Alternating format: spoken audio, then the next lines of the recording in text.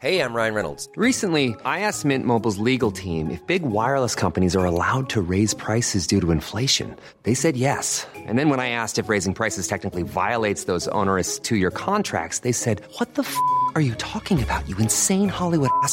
So to recap, we're cutting the price of Mint Unlimited from $30 a month to just $15 a month. Give it a try at mintmobile.com/switch. $45 up front for 3 months plus taxes and fees. Promo rate for new customers for limited time. Unlimited more than 40 gigabytes per month. Slows full terms at mintmobile.com. Bye, Harry. Take you, Meghan. Yeah, well, I guess, and also thank you for asking, because not many people have asked if I'm okay. I'm not very good at being a performing monkey. So what I say to you now, as your queen and as a grandmother, I say from my heart. Hi there, and welcome to Royals. It's the only podcast that reveals what really goes on behind palace doors. I'm your host for today, Zoe Burrell. And I'm Angela Mollard. And coming up on today's episode, we will be talking about Kate's most important fan. And we'll also be talking about whether Harry and Meghan are going to snub the royals at Christmas. And, of course, the royal mum who's admitted she's not very maternal. Ooh, who's that? But first, the Duchess of Cambridge never puts a foot wrong, and her approach has earned her a very important fan, hasn't it, Ange? The most important of fans, Yes. actually. The only one that you actually want on your side, of course, is the Queen. And the Queen has apparently, according to Vanity Fair magazine, talked to some staff, and a source is reporting that she absolutely loves Kate. She loves the fact that she's unflappable. She loves that she embodies that British sentiment of keep calm and carry on. And I think we've seen that, particularly over the last year. The way that Kate has progressed with her family, the way that we saw just around Halloween her taking the kids into Sainsbury's to choose their horrible, nasty polyester Halloween costumes, just like every other kid in Britain. I think the way that she went about the garden for the sensory things and talking about how nature impacts on children, she's just ordinary. She doesn't get uptight. I mean, there was some scandals this year when we'll talk about this later, about Prince William and a suspected affair. She just kept her cool through it, and she's doing a very good job. And I think the Queen, whose entire sort of manifesto for all these decades has been unflappability, sense of duty and keeping calm, that Kate's embodying that. And I think she'll see that that will take the royal family into the future in a way that perhaps her own children haven't really managed to do that. There's been so much scandal around her own children, and yet Kate is this. They've got this very secure marriage. They look so happy. When you saw them down at Race Week in the Isle of Wight, her and William, you couldn't have seen a happier looking couple. So I think the Queen knows that the monarchy is in good hands with Kate. Yes, I agree. And I think it was great to see her standing there on the Remembrance Day balcony. She looked very regal. She did look regal. Look, we're going to talk about the fact that there was a lot of discussion about this, and the British tabloids went nuts and said, of course, the fact that Meghan and Kate weren't standing together. And there were various events, of course, around Remembrance Day. There wasn't just the ceremony at the Cenotaph. There was the Royal Albert Hall the night before. Look, my take on this is that I didn't expect to see them together. The fact is that this is all about hierarchy, and the reason that Kate stood on the balcony, the very small balconies, mind you, this is not Buckingham Palace where you can get, 50 of them on board. These are tiny balconies at Whitehall where you can only get 3 members of the royal family on each balcony, and they have plenty of them. So on the main balcony was the Queen, Camilla, and Kate. Now, the reason for this is all about who's next in line to the throne. So Camilla's there because she's the wife of Prince Charles, who's laying a wreath. Kate's there because she's the wife of Prince William, who's laying a wreath. Now, Harry's also laying a wreath, but he's further back in the pecking order in terms of accession to the throne, which is why Meghan was on a balcony with Princess Anne's husband and the Duchess of Wessex. So that's the reason why they weren't bosom buddies on the day or around those. And same at the Royal Albert Hall. You sit in a pecking order. So Kate has to sit closer to the stage than Meghan does, for instance. So Meghan and Harry are sitting sort of way back with Prince Andrew, as denotes their lineage to the throne. So I think I love the story. I love and look, you know what? If we do not see them together at Christmas, there is all hell breaking loose with that family. I think we'll see them in some kind of PR setup between now and Christmas. I think they can't leave it too long. That said, Harry did make those very provocative comments about the fact that he and William were on different paths. There's been a lot of talk in the press about rifts with your brother. How much of that is true? part of this role and part of this job and this family being under the pressure that it's under, inevitably, stuff happens. But look, we're brothers. We'll always be brothers. We're certainly on different paths at the moment, but I will always be there for him, and as I know, he'll always be there for me. We don't see each other as much as we used to because we're so busy. But I love him dearly, and the majority of the stuff is created out of nothing. But it's just, as I said, as brothers, you have good days, you have bad days. Now, that's a major thing to say about your relationship with your brother, that the whole nation is invested in, or the whole globe is invested in that relationship. I think for damage limitation, they need to be seen in a photograph sometime between now and Christmas. The problem is that the Sussexes are going on holiday. So do you think the Sussexes will skip out on Christmas with the royal family? Look, there'll be hell to play if they do. There's been speculation that they may miss the annual Christmas at Sandringham, that they may actually stay in America. We know they're going to the States to spend some time with Doria. Of course, she's the grandmother as well, not just the Queen, and she wants to spend time with little Archie. There's been a lot of talk that they're going to be there for Thanksgiving, which I think is highly likely. The problem you've got is that you cannot just turn up and book a Airbnb in LA, and when you're a member of the royal family like that, there's all sorts of security issues. So the longer it goes on, those security issues magnify, and there's a lot of planning that goes on a trip like that. Even a holiday, even if they go to an island, Mauritius, there's still security issues. Will they stay for Christmas? If they stay for Christmas, that is the biggest snub in Christendom, basically, because if you think about it, Meghan and Harry didn't go to Balmoral this summer. All the royals go up to Balmoral. It doesn't matter if they don't necessarily go at the same time. Beatrice and Eugenie went, Kate and William went. You just have to go. It's part of being a member of the royal family. Now, there have been times when Kate and William have spent time with the Middletons at Christmas, but they're still around for some part of it. If they don't turn up, if the Sussexes don't turn up, they have gone AWOL on the royal family, and there will be so much commentary around the fact that are they in or are they out? And look, after the documentary following their trip in Africa, virtually wall-to-wall commentary in the UK was that are they a part of the royal family, or are they going to, are they going to live a different life? Because their comments were so unprecedented in terms of they're sort of disquiet with being part of that family. And Harry's spoken about that before. My guess is he will do the sensible thing. They will turn up at Sandringham for Christmas. We will get the lovely Kate and Meghan smiling at each other photograph, but whether or not there's a genuine friendship behind that, I doubt it. It's a real shame. I would imagine Kate would be very helpful, sympathetic and well-disposed to Meghan. But you get the sense with Meghan and Harry that they're the ones putting up the walls. They're the ones that actually need to accept they're part of this family, that there is a duty to do. I like the fact they're talking about how they're feeling, but they can talk about how they're feeling within the safety of family. They can uplift the rest of the family, the royal family, without... They're not so much denigrating them, but I think it's getting close to that, and they need to be very careful. Of course, we do know that Kate will definitely be there. We've seen her for quite a few years now, and family, of course, is very important to her. She even honoured a close family member recently, didn't she? She did. On Remembrance Day, she wore, if you looked up close, the Queen had sort of 5. She was really big on the poppies that day. She had 5 poppies on her black coat.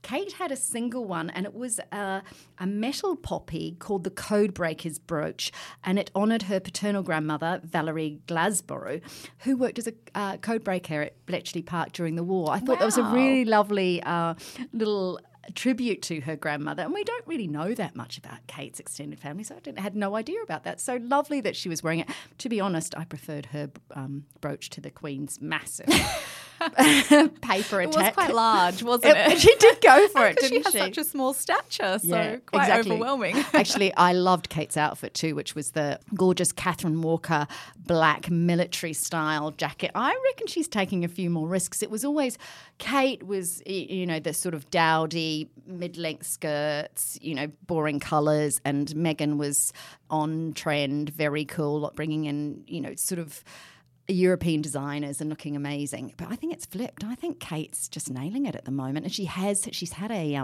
magazine fashion editor helping her out. Her own stylist went on holiday, maternity leave, and she's still coming back. But a magazine editor, a fashion editor, has stepped in and helped her out, an old friend from university days, and I think she's nailing it. She's wearing sort of blouses back to front. She's wearing those more wide-length pants. You know, look, she's still doing the nice little knee-length dress when she needs to, but there's a lot more fun and a lot more youthfulness in her dressing. And the military-style jacket was just, I mean, she's just got such a brilliant posture and such a regal figure that completely nailed it. Yeah, I loved it too. Oh, by the way, there was a bit of a gossip around Meghan's outfit. I need to mention this. So Stella McCartney tweeted that she had designed the coat that Meghan was wearing on Remembrance Day, and there was all this blowback on it because, of course, you don't use Remembrance Day to spruik your own brand. So she then took her Instagram post down and had a bit of a whack on the knuckles for capitalising on what is a very sincere and special occasion, not just for the royals, but for the nation at large, and obviously for war veterans. It's not a day you spruik your own wares. So naughty Stella. Oh no! She probably got more attention for it because we're talking about it, and of course everyone reported on it. So now Stella McCartney's shares are going up no end, thanks to us. Well, speaking of Meghan, though, we know that she's sort of copped a lot of criticism, but her best pal really defended her, didn't she? Yeah, she did. So, and also, look, there's a lot of discussion about, so it's Serena Williams. I just really think she's the strongest, literally the strongest person I know, and the nicest, sweetest. She's flew all the way with a newborn to see me play in New York and flew all the way back that night, and I probably couldn't have done that. That just kind of goes to show you what an amazing person that she is, and that's just one of the many things that she does for me. I call her, text her anytime, crying, upset. She's always there, and doesn't matter what she's going through, she just sets time away, and she's just so amazing. Now, does that to you sound like a woman who's a great mate, or does it sound to you like a woman who's quite lonely? What do you think? I'm venturing on the lonely. I think yes. I think she's a really lonely. And I think she's really missing her friends from back in America. I think she is too. And look, she's got connections with people like Victoria Beckham and Amal Clooney, but they're quite busy. I mean, Amal's, sorting out the world's legal problems. She's not there to come and play, coffee mornings with Archie and whatever those twins are called. And I think Meghan is, I think she needs her friends, and I wonder who she's being supported by. I mean, she's got these American friends. She's got Jessica Mulrooney, but she's in Canada. And, I know social media and, phone conversations and Skype and whatever else they do is fantastic.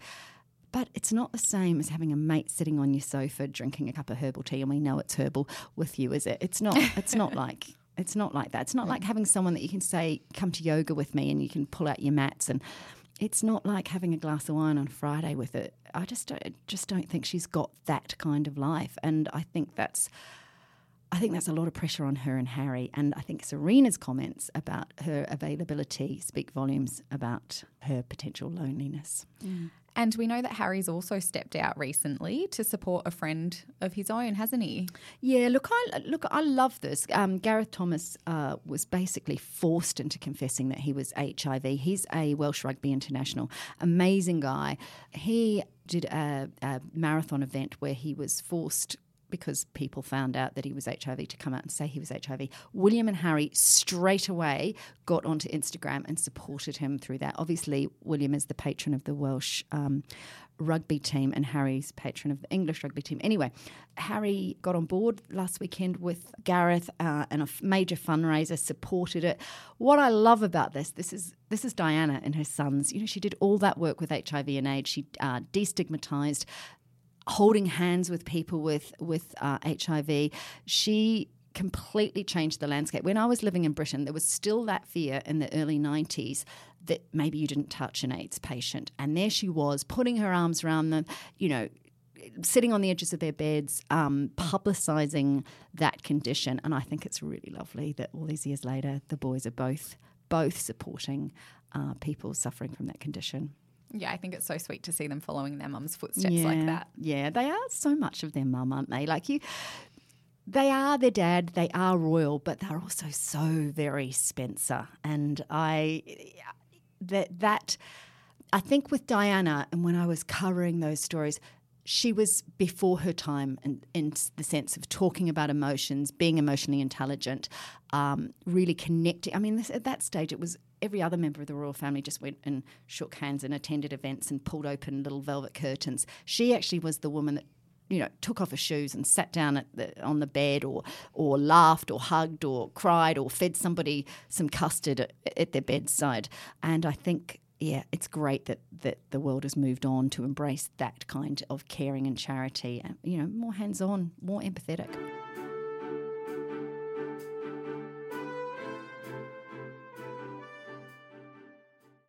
There's been a few revelations from the rest of the royal family, hasn't there? I love these. I love you just.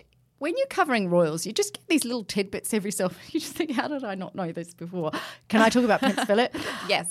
I love Prince Philip. I hope he never dies. I know it will happen, but I hope he never dies just because he's just so funny. I mean, all those stupid things he said over the years.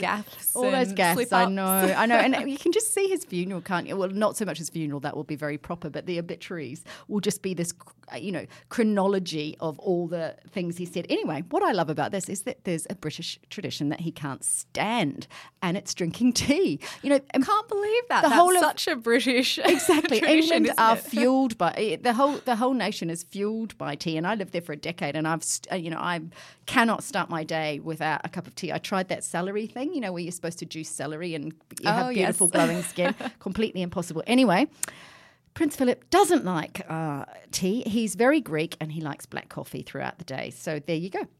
Wow, fascinating, isn't it? I know. You can just imagine when Lizzie sits down for a 3:00 cuppa and a little Victoria sponge and a cucumber sandwich, and some poor footman has to go and, you know, boil the cafetiere or do him and he's probably having an espresso, isn't he? He's a pretty cool guy.